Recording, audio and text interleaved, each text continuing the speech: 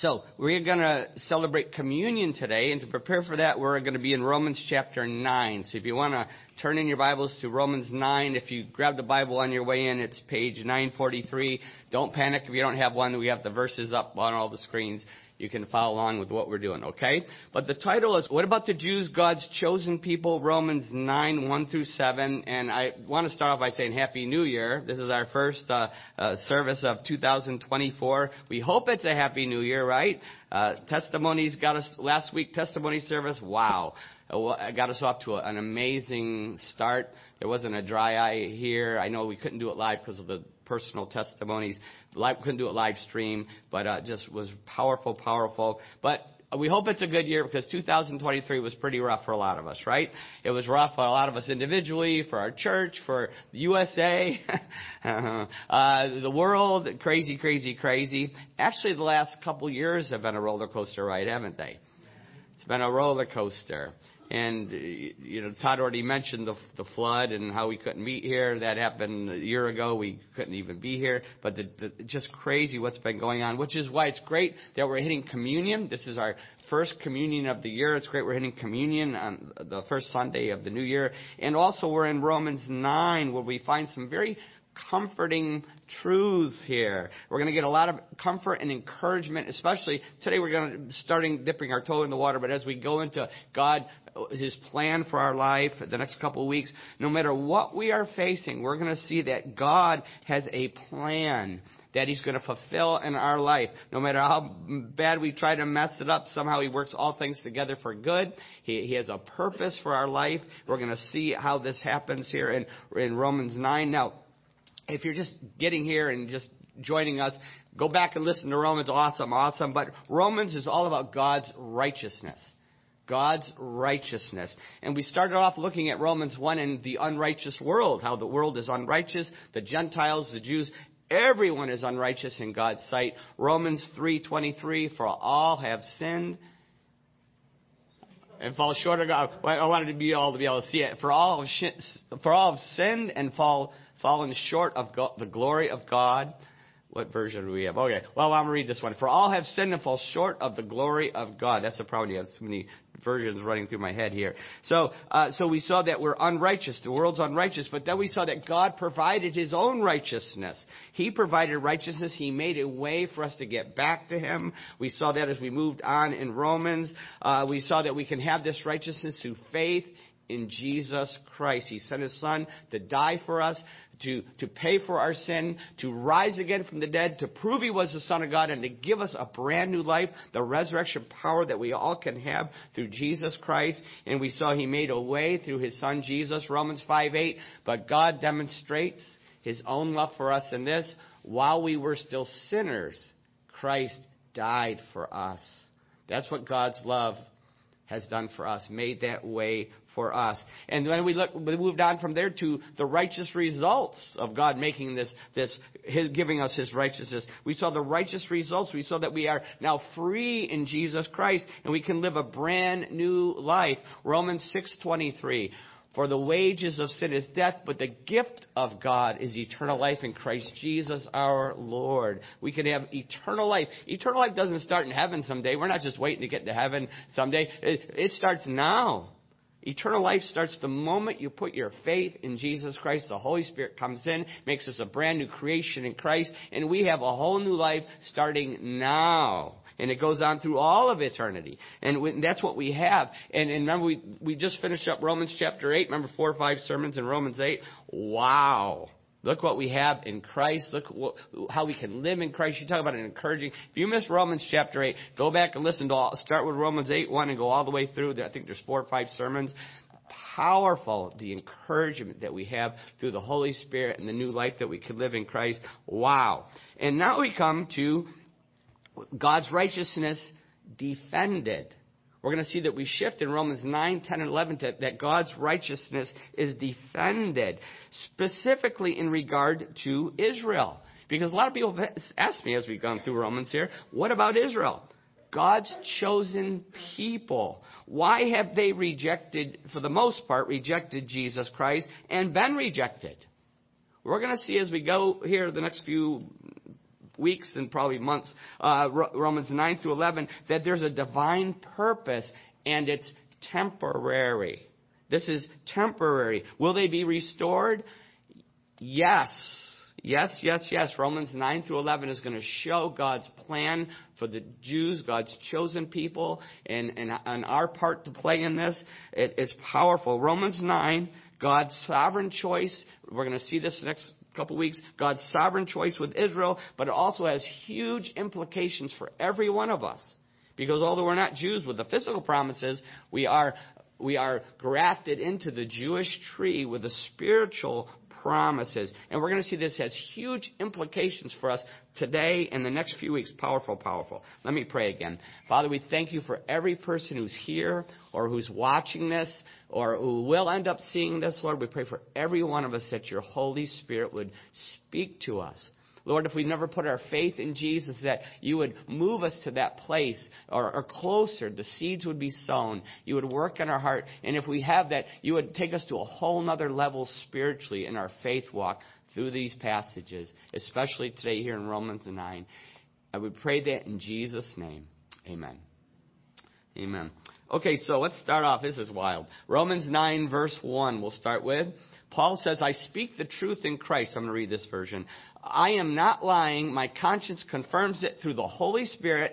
I have great sorrow and unceasing anguish in my heart. For I could wish that I myself were cursed and cut off from Christ for the sake of my people, those of my own race, the people of Israel. Theirs is the adoption to sonship. Theirs is the divine glory, the covenants, the receiving of the law, the temple worship, and the promises. So we see here that Paul is in agony. He's in agony for the people of Israel, the Jews, of which he is one. Paul is a Jew. The apostles were all Jews.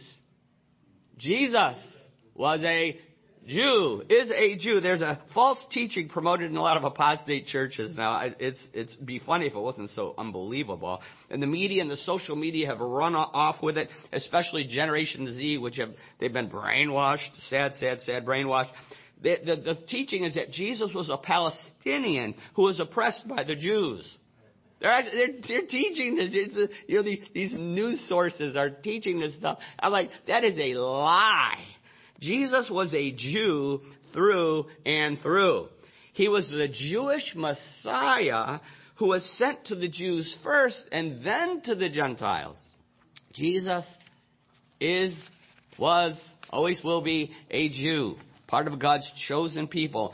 So Paul is a Jew. He's talking here. Now, Paul's a Jew, although he was sent as apostle to the Gentiles. Remember the book of Acts? He's Jewish, but he was the apostle to the Gentiles. Remember we looked at that in the book of Acts? But Paul the Jew is heartbroken because so many of his fellow Jews have rejected their Messiah. He was heartbroken because although the majority of the emerging church in Paul's time, in the New Testament time, in the book of Acts, remember we studied this in Acts, the majority of the emerging church of Jesus Christ was Jewish.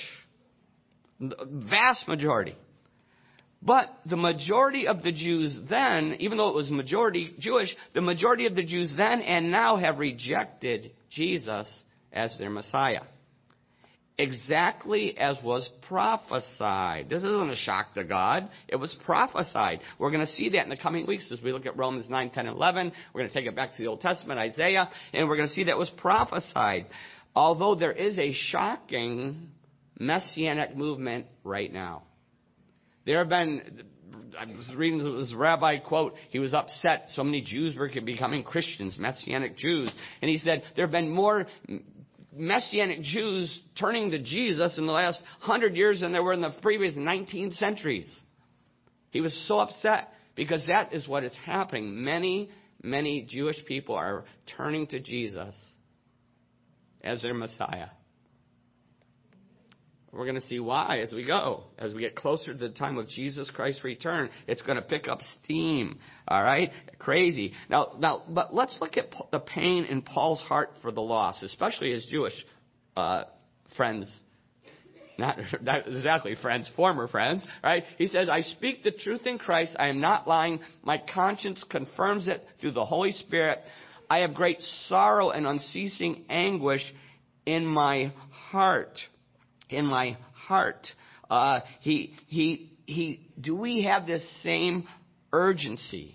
Do we have this same heartbreak for the lost all around us? Do we have that? The same thing that Paul had. Are our eyes open to the true condition of the people all around us? Our loved ones, the people we work with, people we go to school with. Those without Christ, do we really understand where they are? Those who have never put their faith in Jesus Christ, as Paul is pointing out here, they're dead spiritually. They're the walking dead. They are dying. Every heartbeat takes them one step closer to eternity in hell. This is what the Bible teaches. Paul taught on heaven and hell many, many times. We're going to see that more as we go. And this is what he's talking about. Do we see that? And if we've learned anything in these last couple of years, if we've learned anything, we are all one breath away from eternity, aren't we? If we've learned anything in this country, in this world, in our church, we are one breath. We are one breath. Our next breath could be our last. Are you ready for your last heartbeat, for your last breath? Are you ready? I'm going to tell you how to get ready in just a minute. And look what Paul was willing to do for the people who are lost, the people, his fellow Jews. Look what he was willing to do in verse 3. He says this, for I could wish that I myself were cursed and cut off from Christ for the sake of my people, those of my own race, the people of Israel. Theirs is the adoption to the sonship. There's the divine glory, the covenants, the receiving of the law, the temple worship, and the promises. Look what Paul was willing to do. What is he saying? He's saying, my pain is so great, I'm willing to trade places with them. Think about that. God, I'm willing to go to hell in their place. If you will just save them. That's what he's saying. I'm willing to go to hell in their place if you will just save them. And he did go through hell, didn't he? He went through hell to try to save them. Read the book of Acts. Go back and listen to the Acts sermon series we did. He did go through hell to try to save them. He was desperate.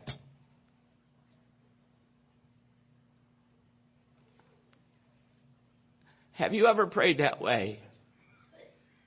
For those who are lost.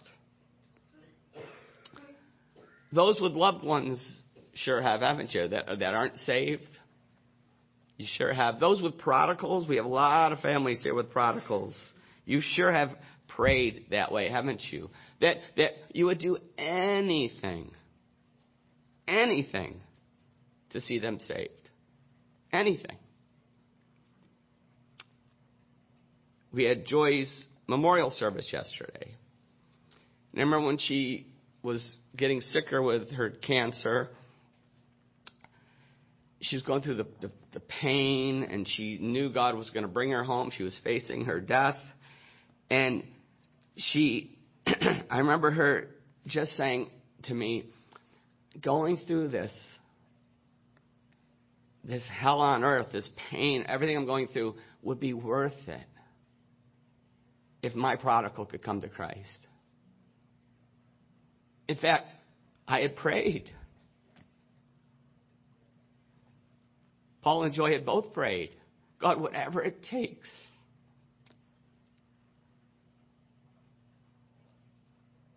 To save my son. And she said, I hope this is what it will take. It will be worth it.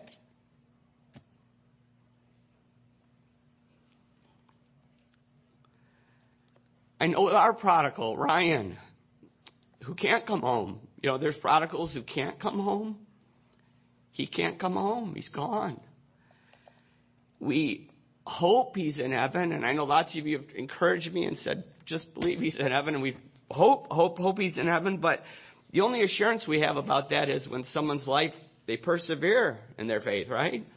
If they don't persevere, there's not assurance. There's just some hope we cling to. And I hope he's in heaven. I hope Joy's giving him an earful right now.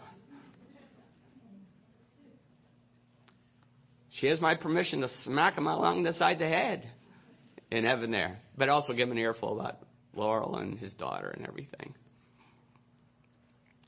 But many times I have prayed, God, wherever he is, I would trade places with him like that. If he's in heaven, trade and we're both there. But if he's not, I wouldn't even hesitate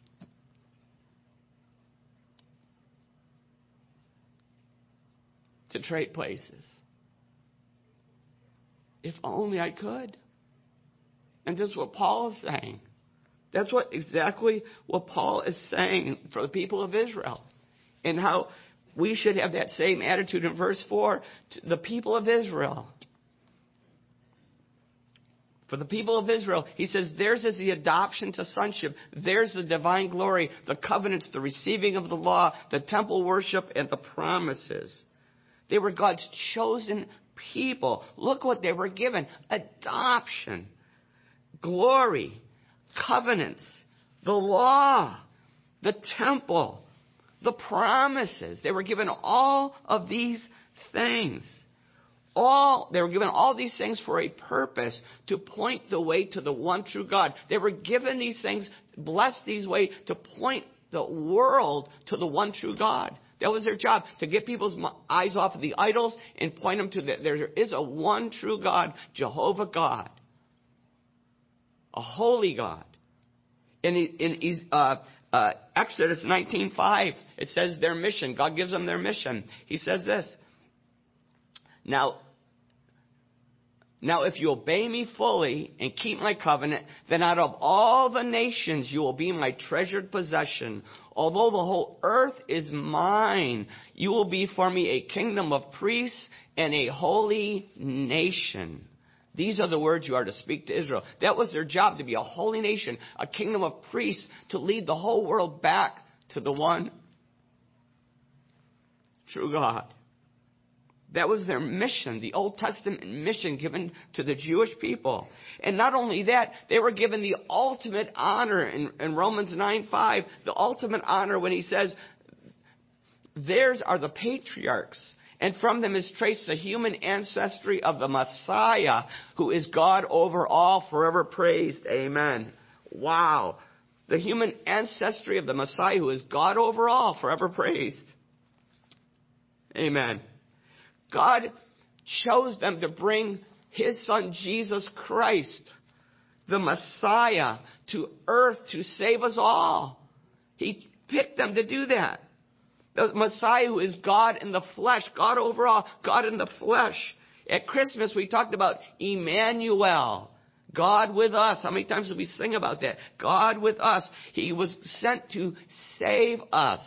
John 3:16, for God so loved the world that he gave his one and only Son, that whoever believes in him shall not perish, but have eternal life. That's why God sent his Son to save us, to give us life. He sacrificed him on a cross to pay for our sin, to give us life. Okay, so far so good.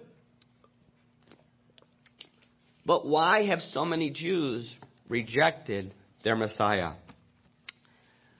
Here we go.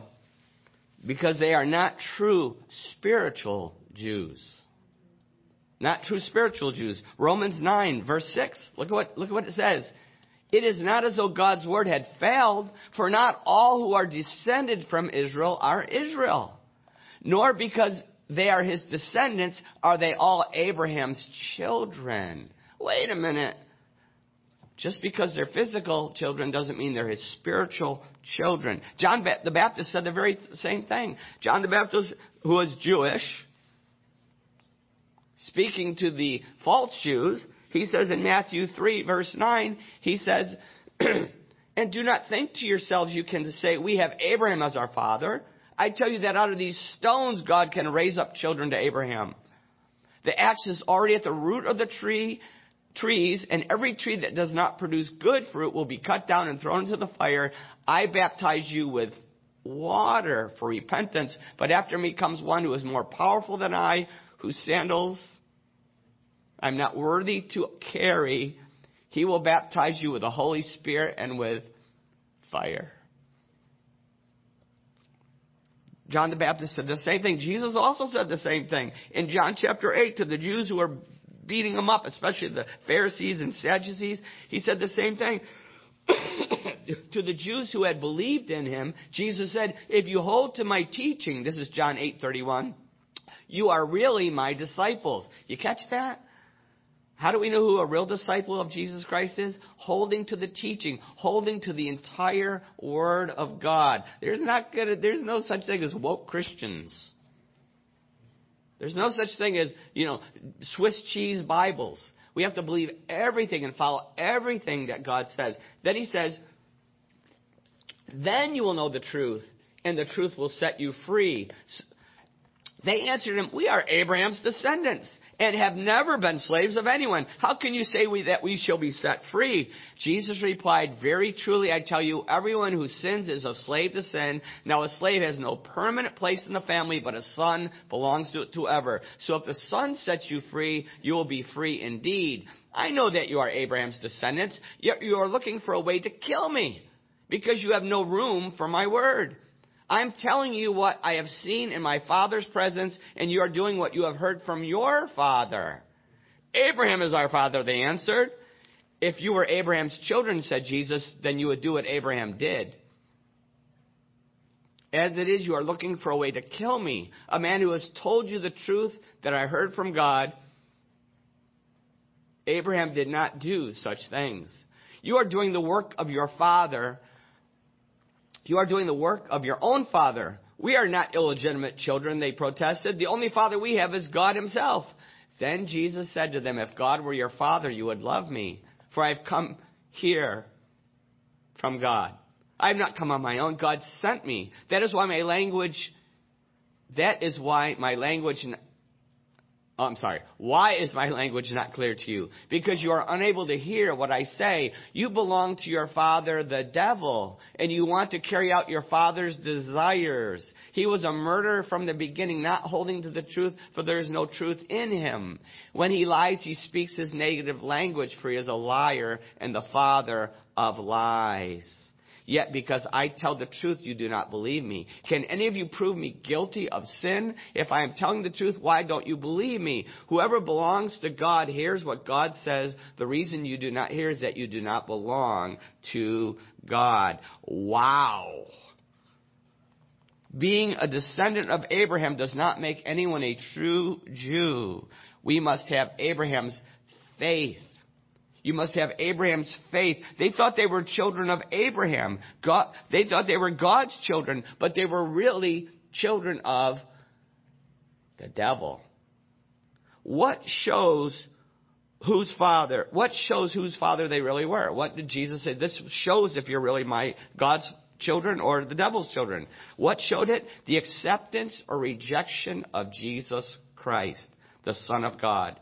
The acceptance or rejection of Jesus as the Son of God is what shows if we belong to the devil or if we belong to God our Father. That's what shows it. Listen, we're not just picking on the Jews. We were all children of the devil. Every one of us were children of the devil. We all followed him. Every one of us. Ephesians 2, verse 1 says this. As for you were dead in your transgressions and sins in which you used to live when you followed the ways of this world and of the ruler of the kingdom of the air, the spirit who is now at work in those who are disobedient. Every one of us was dead in our transgressions and sins. We were the walking dead. Every one of us, before we put our faith in Jesus Christ, we were dead spiritually. If you're here without Jesus, you're dead spiritually. I was. You are. We all were. But how were we set free? How can you be set free? Ephesians 2, verse 3, going on a little further, it says this is how we can be set free, through Jesus Christ. All of us lived among them at one time, gratifying the cravings of our flesh and following its desires and thoughts. Like the rest, we were by nature deserving of wrath. But because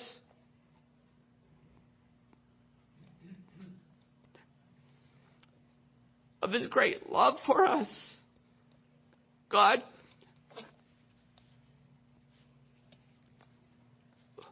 who is rich in mercy made us alive with Christ. It's unbelievable. Even when we were dead in our transgressions, it is by grace you have been saved. And God raised us up with Christ and seated us with him in the heavenly realms in Christ Jesus, in order that in the coming ages he might show the incomparable riches of his grace expressed in his kindness to us in Christ Jesus. We were all children of the devil, objects of wrath.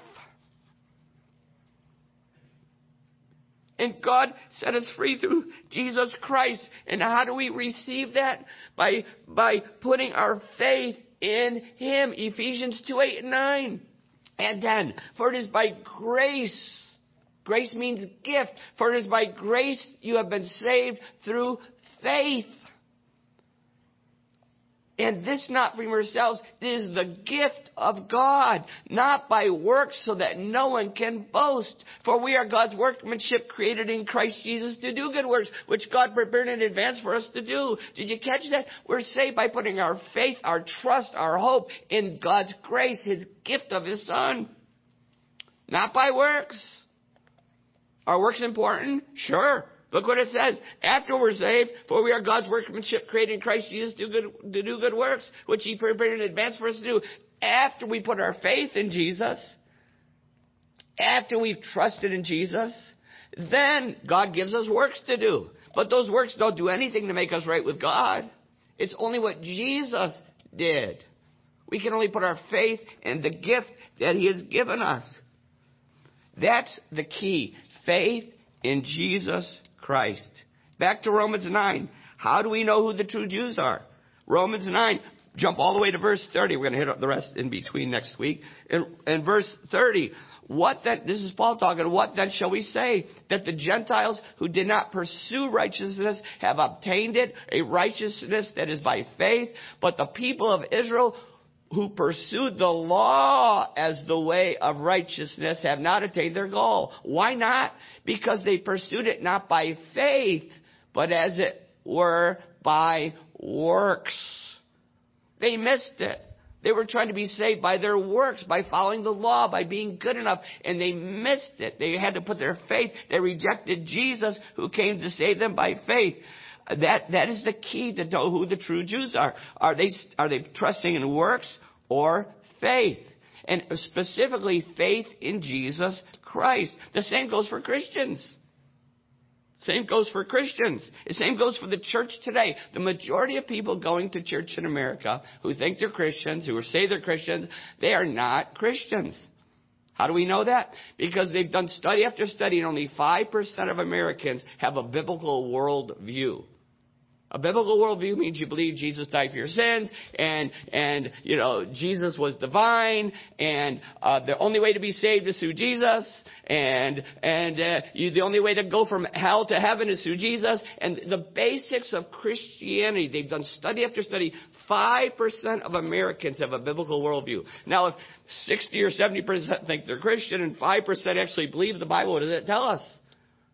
It's not real. It's not real. So many think they're Christians just because they jump through religious hoops. You know what I'm talking about? Just like the Jews we're reading about, so many Christians today miss the whole point. They think that being born to Christian parents makes them Christian, but it doesn't. Being born to Christian parents doesn't make us Christian. We must be born again. We must be born again. Most people I meet, they say they're Christians, and I ask them, and I know Chuck does the same thing in his ministry, Chuck Harrison out on the street. I ask people all the time, you're a Christian. Let me just ask this, because I'm excited you're a Christian, but let me just clarify something. If you were to die and stand before God today, and he were to say, Todd, why should I let you into heaven? What would you say? You know what I hear most of the time? You can guess what I hear most of the time. Well, I've been good. I try to be good. I go to church. I never killed anybody. You get that. It just works. What they've done and what they're trying to do, and they're missing the whole point because they've never put their faith in Jesus Christ. They're depending on works, just like these Jews here in Romans 9. They're depending on their works. And so many are missing the whole point. We're going to remedy that in just a minute. Hang on. The majority of the Jews missed the Messiah because they missed the Messiah, Jesus Christ, because they were depending on works over faith. But that is going to change, as we're going to see in a few weeks. As we go the next few weeks here, you're going to be shocked. It's going to change. Prophetically, there's a promise what's going to happen with the Jewish people. And it is already happening. In Israel right now, it is already happening. God is preparing people for Jesus Christ. Crazy. In fact, let me just read you this. This is prophecy, the prophecy newsletter that I send out a lot of times. Prophetic foreshocks. Hamas attacks during Jewish faith revival in the Messiah. You guys following these stories? Wild. There was a Jewish politician. I'm just going to read you what she was saying. She was addressing the Jewish politician group. I can't even remember how to say it. But she was talking about the messianic manifestations among the IDF in Gaza, the soldiers in Gaza. There's been messianic manifestations. Hundreds of soldiers. She's giving a speech about all these politicians. Hundreds of soldiers singing "I Believe" before going into combat in Gaza. The song's words are, "I believe with perfect faith in the coming of the Messiah. And though he tarry, I will wait daily for his coming." This is what the soldiers are singing. Jewish. Yesterday, she said, I saw hundreds of soldiers, a video, hundreds of soldiers in one hall singing that they believe with complete faith in the coming of the Messiah. It's a little strange because in every newspaper you open, every television show you watch in Israel, every article defined this belief in the Messiah, this burning and eternal belief of the nation of Israel, the messianic belief. They all define it, their media defines it as the greatest existential danger to our country right now. Boy, does that sound familiar? She said, for our nation, the one thing that has kept us is our belief that the Messiah would one day come. She said, this is a politician, I need to make a confession. I used to have many different messiahs. But now I realize that these messiahs were false messiahs. Not only were they false, but they were dangerous. For one moment, I want to defend the Messiah of the Jewish nation. The concept of the Messiah. I wonder what went wrong with us as a nation. That this ascendant idea, this progression toward the eternal that brings the Jewish Messiah, why is it so ridiculous and ridiculed as being dangerous? She then quoted the book of Isaiah, which we're going to be preaching from soon. And they shall beat their swords into plowshares, and their spears into pruning hooks. Nation shall not take up sword against nation. They shall never again know war. Isaiah 2:4. My Messiah commands me to dream of peace, she continued. My Messiah commands me to wish for brotherhood between nations. My Messiah is eternal. This woman used to be an atheist, and she says, I want to use this opportunity to stand and believe with complete faith in the coming of the Messiah. And even if he delays, I will wait for him every day to arrive, and he will come quickly. Amen. Wow. We are seeing prophecy fulfilled before our very eyes. I've talked about that, recognizing Jerusalem as the capital. Jesus is coming back to Jerusalem. All the talk about rebuilding a temple, it's going to be rebuilt. Jesus is coming back to that temple. He's going to cleanse it. It's just crazy. We are seeing prophecy fulfilled before our very eyes. God is preparing a remnant from his chosen people who will survive the tribulation, who will survive Armageddon. Zechariah 12 talks about this very thing. In Zechariah 12, it says, a prophecy, the word of the Lord concerning Israel, the Lord who stretches out the heavens, who lays the foundation of the earth, and who forms the human spirit within a person, declares, I'm going to make Jerusalem a cup that sends all the nations, all the surrounding peoples reeling. Judah will be besieged as well as Jerusalem.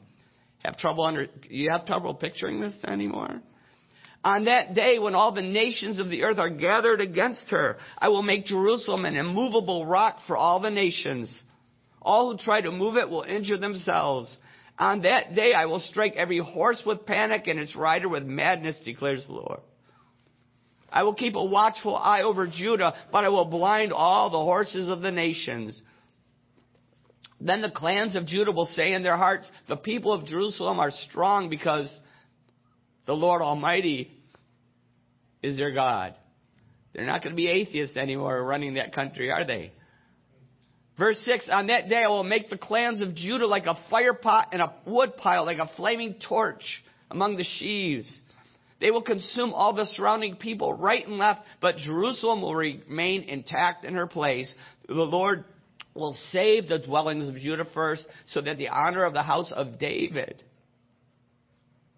and of Jerusalem's inhabitants may not be greater than that of Judah. On that day the Lord will shield those who live in Jerusalem, so that the feeblest among them will be like David, and the house of David will be like God, like the angel of the Lord going before them. On that day I will set out to destroy all the nations that attack Jerusalem. Jerusalem. Unbelievable. God is going to, has a remnant that's going to survive the tribulation, that's going to survive the Antichrist, going to survive the Armageddon, the battle of Armageddon. And he will also make sure that they put their faith in the Messiah when he returns. The very next verse, the remnant that's left will turn completely to the Messiah. Verse 10 says this, and I will pour out on the house of David and the inhabitants of Jerusalem a spirit of grace and supplication. They will look on me, the one they have pierced, and they will mourn for him as one mourns for an only child, and grieve bitterly for him as one grieves for a firstborn son. Wow. It's all being set up. The remnant will all turn to the Messiah. And it's already being prepared now. I have a very good Jewish friend, one of my best friends, and I was talking about all these prophecies and what's happening in Israel now. And he was concerned. And I said, well, it's all in the Bible. And I was showing him the prophecies in Daniel and Ezekiel and Zechariah. And I was sharing them, connecting the dots. And I said how we're looking for the Messiah to return again. But you as Jews are looking to come for the first time. And I'm reading these verses and showing them these things. And I was doing that. And I just couldn't believe it. He says, maybe it's the same person. And I said, yes!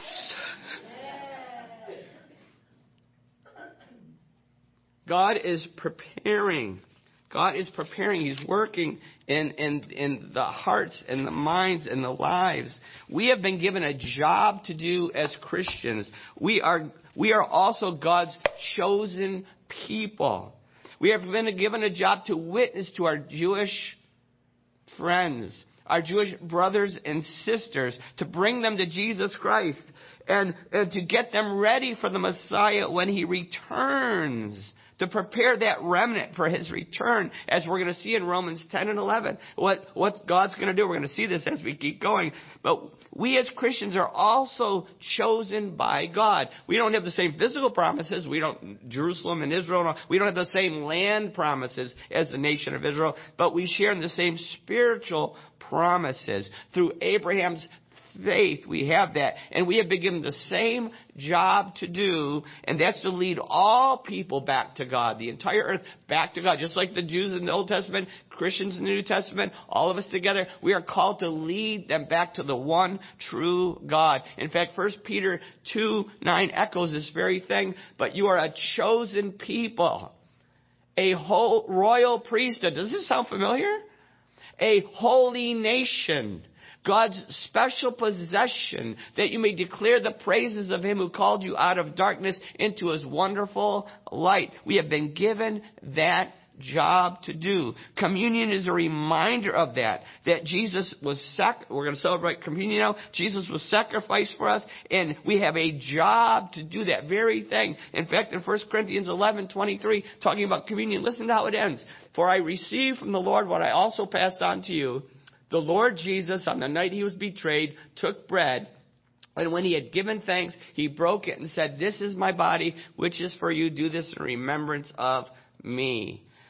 In the same way, after supper, he took the cup, saying, "This cup is the new covenant in my blood. Do this whenever you drink it in remembrance of me." Here we go. For whenever you eat this bread and drink this cup, you proclaim the Lord's death until he comes. That's what we're doing here.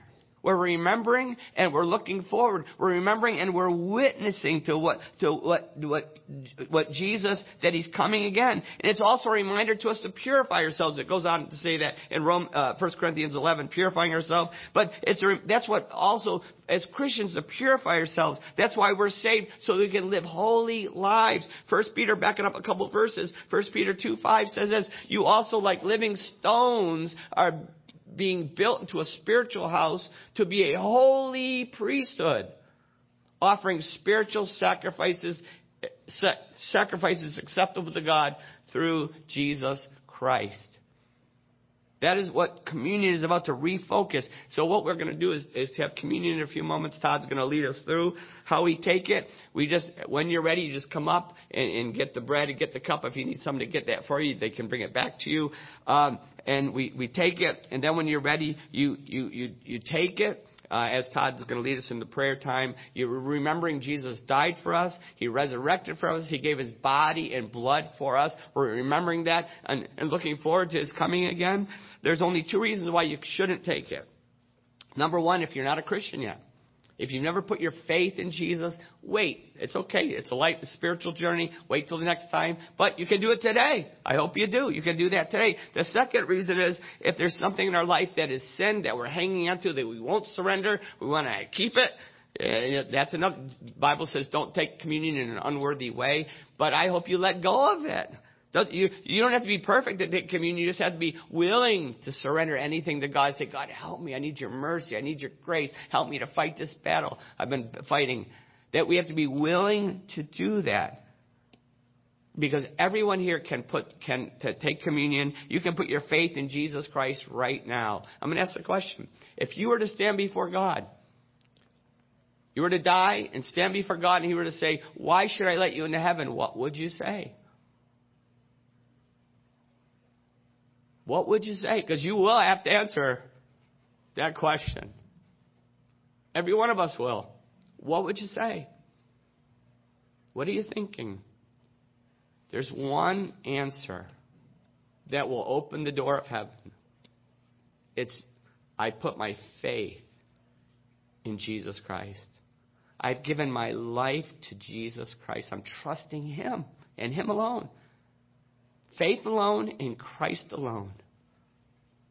And you can do that right now. John 3:16, "For God so loved the world that he gave his one and only Son, that whoever believes in him shall not perish but have eternal life."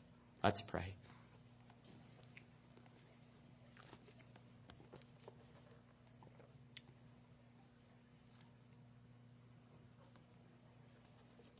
How would you answer Jesus?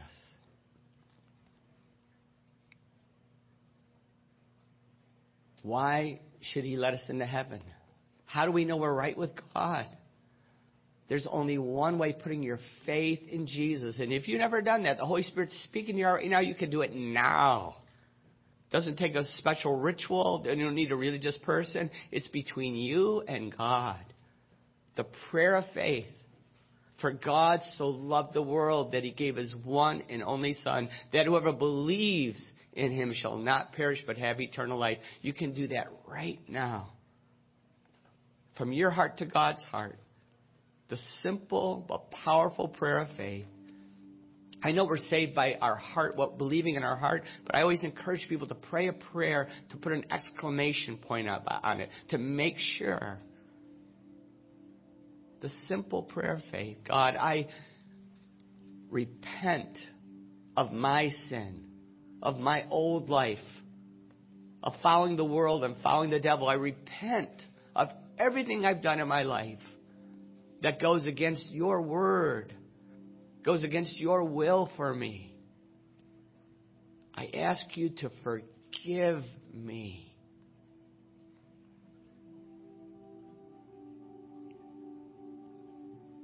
Forgive me because I'm putting my faith in your Son Jesus.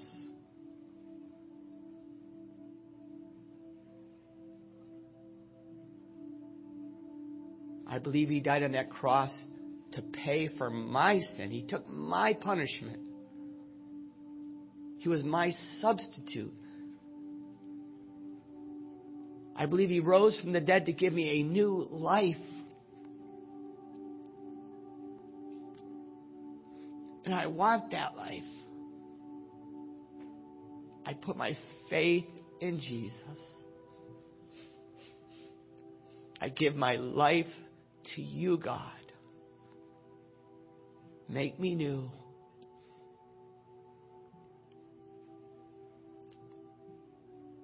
If you have prayed that prayer, something amazing has happened. You're in for the shock of your life. The Holy Spirit is in you and has made you into a new creation in Christ. Your life will never be the same. And I want to encourage you to take communion today, but also to commune with God every day. Connect with him every day. And let someone know you've taken that step. Maybe you have a friend or family member here. Maybe you're out there and somewhere, and email me, nhcc@comcast.net. Tell somebody so we can be excited for you and help you grow in your new faith. For those of us who are already Christians, how is the Holy Spirit speaking to us? Are we living that holy life? Is our life announcing, pointing people to Jesus Christ's second coming?